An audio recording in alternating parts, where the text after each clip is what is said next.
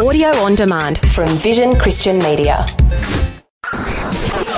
History Makers. In the late 18th century, William Wilberforce was converted. Almost single-handedly, he broke the shackles of slavery. People there were just totally different. We are looking at the footprint of God over the last 2,000 years. History Makers. Since the Roman legion destroyed Jerusalem in the year 70 A.D., the Jewish people have a nation of their own. And he said, well, no, Randy, we're not all just faking it. There's a living hope, and his name is Jesus. And I believe that that's really why you're here. Christ died for us. History Makers. Hi and welcome to History Makers. I'm Matt Prater. Today we're speaking with Christian businessman and evangelist Sean Murray. How you doing, brother? Yeah, very good. Thanks, Matt. Now, mate, I'd love to hear a bit about your recent ministry you've been involved with, but let's go back to the beginning. Whereabouts were you born and raised? Well, I was born in 1982 in Durban, South Africa, where I was raised till about 13 when we immigrated to Australia. Brisbane, Australia is where I still reside, in my mid-30s now. And tell us a bit about your upbringing. Did you have a religious upbringing? I was born into a Baptist home, Christian home, so yeah, I did have a religious upbringing, but I guess I was kind of taught from a young age that if you behave good, you're treated well and God loves you, but if you're bad, you're treated bad and God's upset with you. So did you have an experience of conversion, or were you always just a follower in the Lord? Tell us a bit about your faith journey.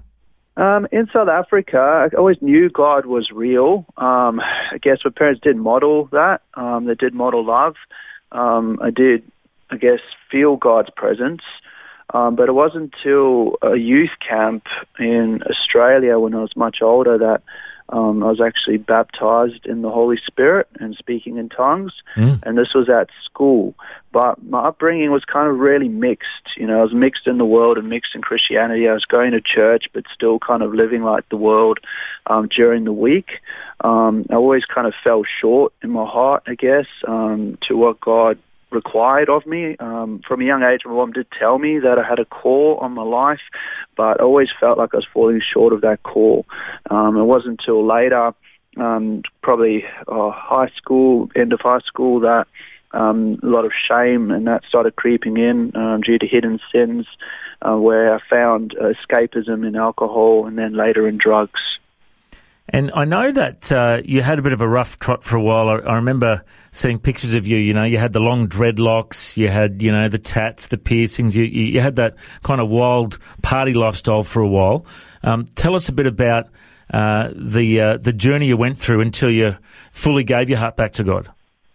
So I guess I kind of did go on a bit of a seesaw ride of trying to live for God and then falling short, getting into drugs, and then reaching kind of emotional distress and then giving it up and then trying to live for God again and then same, 6 months later falling short.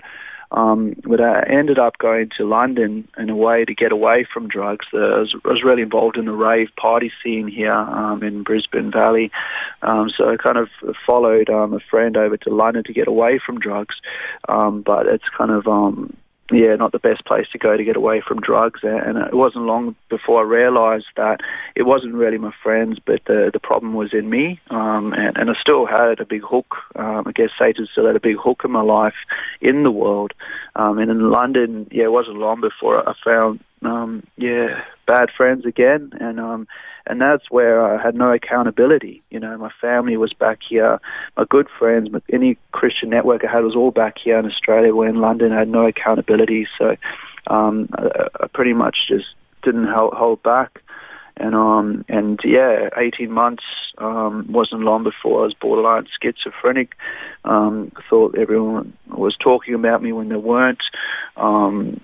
Just, I guess, having nightmares. I was at rock bottom, and I found myself in Camden Town, curled up one night on the streets, and a real bad overdose on certain drugs, just alone. Lost, alone, and that's where the world led me. That's where I guess living for myself led me, and it was incremental. What didn't all happen straight away, but it was a slow progression down to that place, and from there, that's where I kind of got up, and I remember listening to Majesty by Delirious, just to try and find some kind of comfort from the torment, and singing Majesty with a cigarette in my mouth and drugs in the system, and still in that moment, I feel God met me there with His peace and presence, which was amazing. And kind of a few months later, I left London and come back to Australia, and that's where I went to, I think, a Planet Shakers conference and got deliverance for pornography and a few other things, and got baptized shortly after that, and that was the real defining moment in my life. I think that was when I really, in my heart, decided to follow God 100%, and put the world behind me and not have anything to do with the world anymore, but to live for Jesus 100%. So I guess, the tats and all that and piercings was kind of a reminiscence of just that past rave lifestyle. I actually got dreadlocks once I was saved after I was baptized, but it was kind of like a Nazarite thing, I think, like don't drink and don't do drugs and just live 100% for Jesus. It's interesting you say that you had a real deliverance there, and I've actually spoken to a number of people just recently who have had an incredible deliverance and breakthrough from demons, and they've all said that one of the keys was renouncing their sins, renouncing their past lifestyle, and making a decision that they weren't going to go back to that, they were going to start afresh, and that almost was the trigger for them to be set free from these things. Did you find that was part of the process for you? Oh, absolutely. Yeah, it's very key in being delivered is confessing your sins to one another, it says in James. So, renouncing those sins before witnesses and bringing it out into the light, and I guess, just asking God, to help overcome. That was key for me, I guess, because a lot of my sin was hidden. It was hidden from my parents. It was hidden from people who I thought would judge me and that kind of thing. So I had this kind of alternative lifestyle, which was hidden in darkness.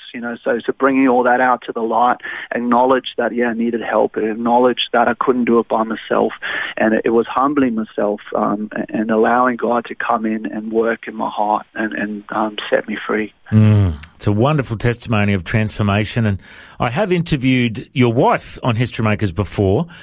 She is a Christian artist, Liz Murray, and has done some beautiful paintings, and she's got an amazing story where she was raised in a cult and then, went through a real rough patch in her life and then came to Christ. And I'd never really heard the story about how you guys met and started dating, and how did you guys connect up?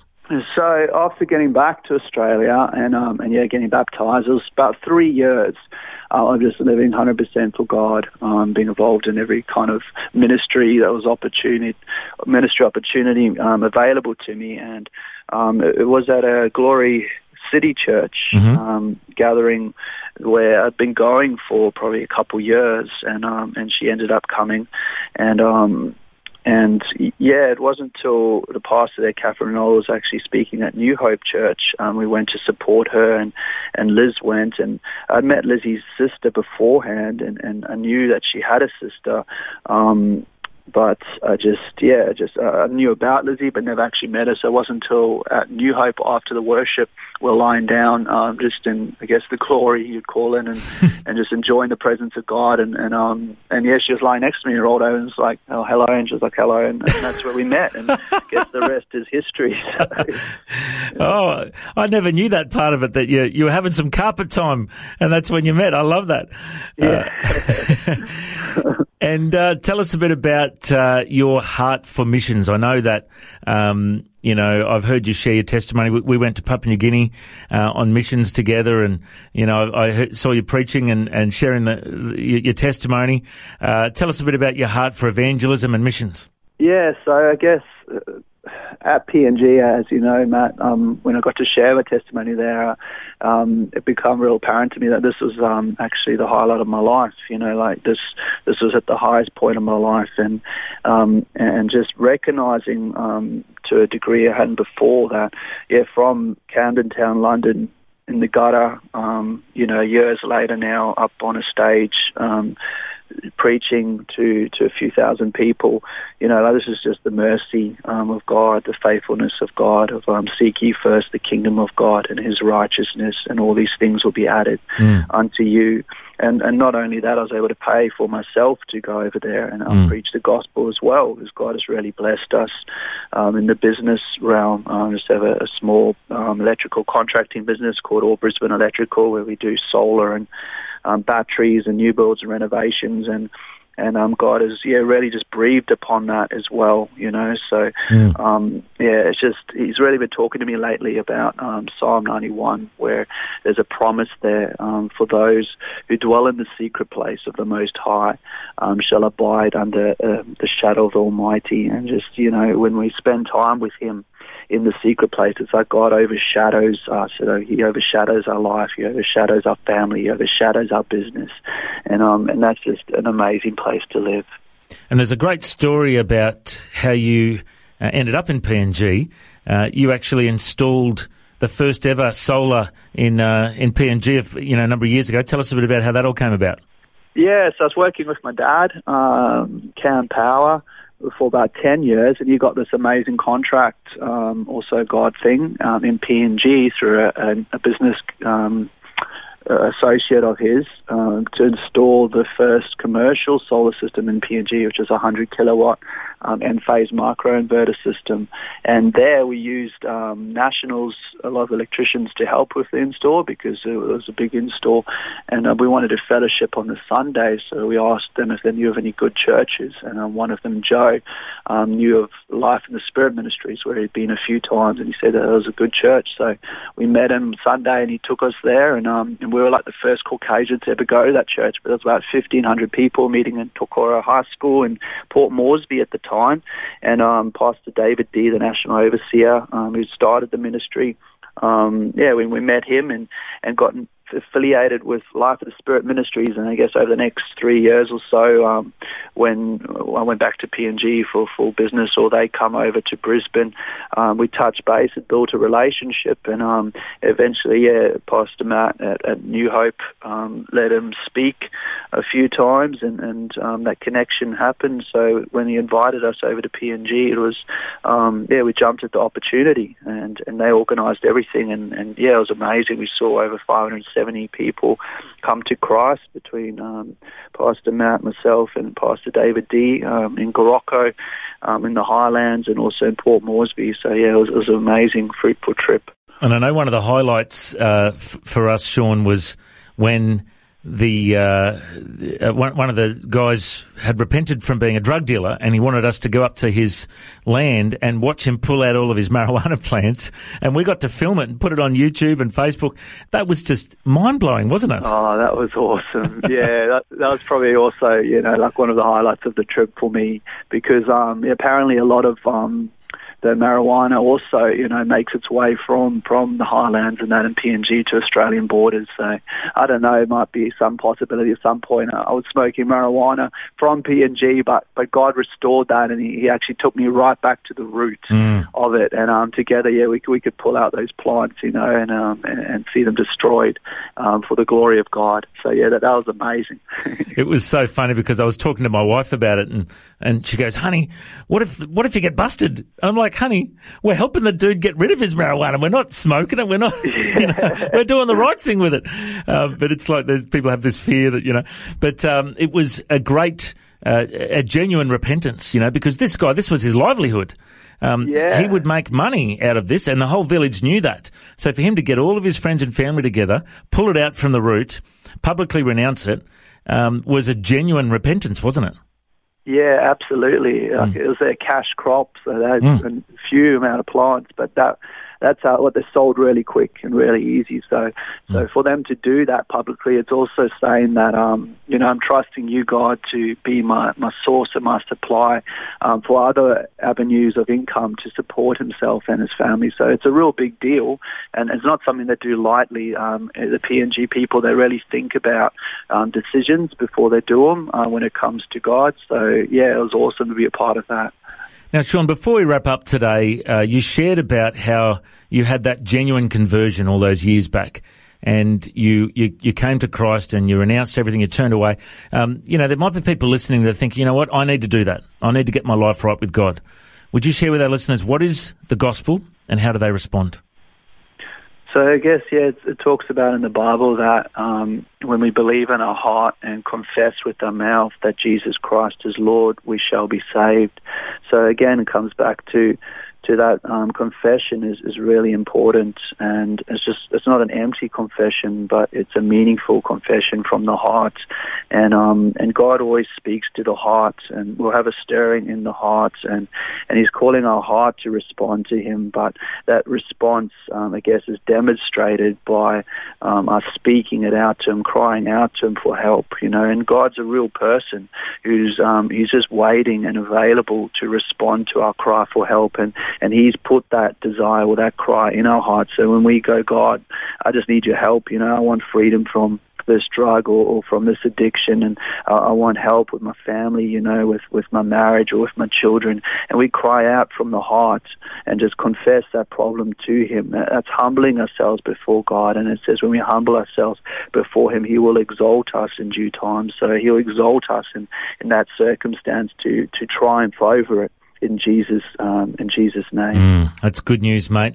And, if there are people listening that want to respond to this, if you'd like us to send you a Bible and some information about following Jesus and maybe connect you up with the church, you can send us an email, info@historymakersradio.com, or find the links at History Makers Radio and TV on Facebook, or just Google search us. You'll find all the info. We'll send you some info about following Jesus. Well, Sean, it's been so good to hear a bit of your story today. I reckon you're a history maker. Thanks for joining us. Thank you, Pastor Matt. Thanks for joining us on History Makers. If you'd like to listen to this interview again, just go to historymakers.tv. There you'll find links to Facebook, Twitter and Instagram. You can subscribe to our iTunes podcast or check out our YouTube clips. History Makers is a faith-based ministry, and we appreciate all of your support. The vision of History Makers is to share the good news of Jesus all over the world. If you've got a suggestion of someone we can interview, send us an email, info@historymakersradio.com. God bless you. Have an awesome day. I'm Matt Prater, and why don't you go and make history? History Makers. History Makers is proudly sponsored by Bible League, who serve the local church and other partners around the world by providing Bibles, scripture materials and training to help people meet Jesus. They provide God's Word to a lost and needy world. Bible League plants Bibles in prisons, among persecuted Christians and in poor nations, bringing the love and light of Christ into many people's lives around the world. Make history today by joining our friends at Bible League and planting a Bible that will help someone meet Jesus. Go to bl.org.au. Station sponsor. Thanks for taking time to listen to this audio on demand from Vision Christian Media. To find out more about us, go to vision.org.au.